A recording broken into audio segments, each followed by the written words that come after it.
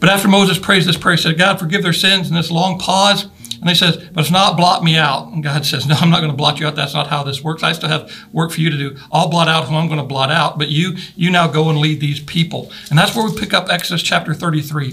So like I did before, I'm just going to read a few verses, make some comments, and then we're going to really look at Moses' prayer, which starts in verse 12. Exodus 33, starting in verse 1, says, Then the Lord said to Moses, leave this place, you and the people you brought up out of Egypt, and go to the land I promised on oath to Abraham, Isaac, and Jacob, saying, I will give it to your descendants. Okay, Moses, time for you to go. Time for you to leave the mountain. Time for you to get out and go. And Moses, first thing I want you to know is you go with my promises.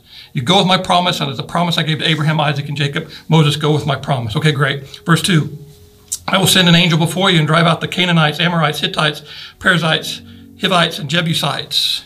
Hey, there's 7 groups of people that are going to be waiting to be obstacles to you. So Moses, I want you to know, not only to go with my promise, Moses, you go with my protection. Beautiful, let's go. Then verse 3, go up to the land flowing with milk and honey. Moses, not only to go with my promise, not only to go with my protection, but Moses, you go with my provision. He's going to say it a different way in another place. He said, you're going to go into the land and you're going to live in houses that you didn't build, and you're going to eat from crops that you didn't plant, and you're going to drink from vineyards and vines that you didn't grow. God's got his provision. So Moses, time for you people to go. You go with my promise, you go with my protection, and you go with my provision. And then he says this, the end of verse 3, but I will not go with you because you are a stiff-necked people, and I might destroy you on the way. Moses, my promise you have, my protection you have, my provision you have, but you do not have my presence. Wow.